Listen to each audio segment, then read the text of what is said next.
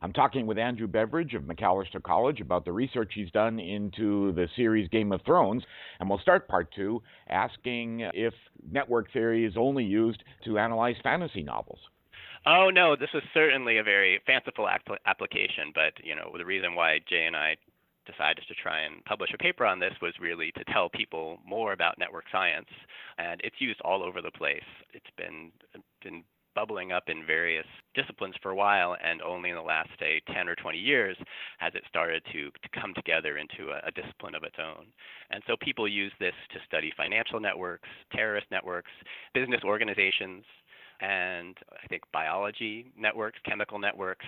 Any time that you have things that are interacting, you can create a network of those interactions and try to use that to give you more insight into this big and complex system. And what future research will you do along the lines of this Game of Thrones?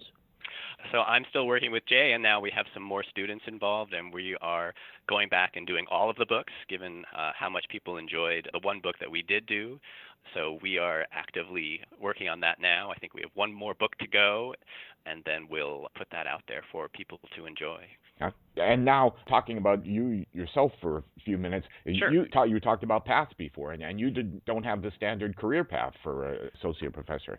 That's true. So I started off and got my PhD and was working in a postdoc position, and then decided that I wanted to try another direction. So I actually worked in Silicon Valley for about 7 years, working for various software startups and other places.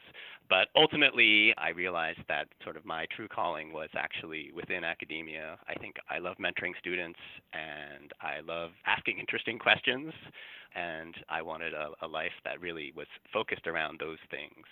And so I'm very lucky to have found my way back in and to have ended up at Macalester College, which is a place that values both of those things. And from your webpage, it did sound like from your webpage that you were happy at Macalester. I also noticed the Velvet Air Dish.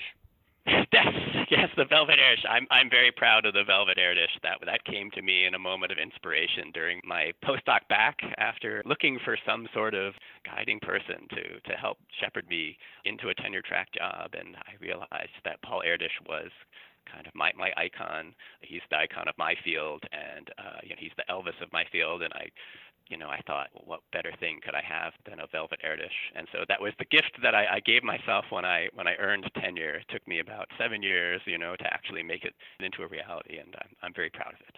And so soon you'll have maybe Newton and Erdős and Leibniz as dogs playing poker. That would be fantastic. I hadn't thought about putting them all together. I think clearly that's the next thing I need to do. And what about Math Emergency?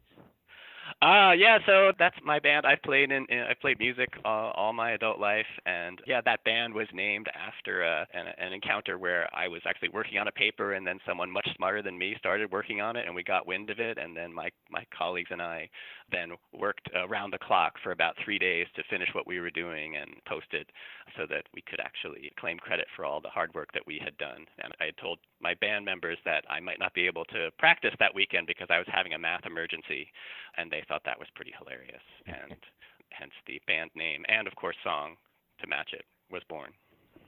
So, Andrew, is there anything else you'd like to add? Yeah, so I'll say that, this whole going viral thing certainly took me by surprise. It wasn't something that I had planned or thought might happen. And it's been really fun that the world has been talking about mathematics in a positive way. I think that's the best thing that came out of this whole experience. And I think all of that is due to the Mathematical Association of America, who decided to take this little expository article about network science and put it out for the public to see. And so they've been a big supporter of getting out the work and getting people excited about doing really interesting math. Right, yeah. So I ran across the article because it was in Math Horizons, and that's the reference that we have on the moment. You were interviewed many times. Yeah, that was really fun. It was a fun couple of days. It was great to watch people around the world thinking about math and thinking about Game of Thrones, which are, two things that I really love. And the book series, we should say, everyone always refers to it as Game of Thrones, but the book series is A Song of Ice and Fire. All right, so that's Andrew Beveridge, who's in the Department of Mathematics, Statistics, and Computer Science at Macalester College, and he's done some exciting research into the fantasy novels and the TV series Game of Thrones. So thanks very much, Andrew, and good luck with the research. Thank you, Mike. I really enjoyed it.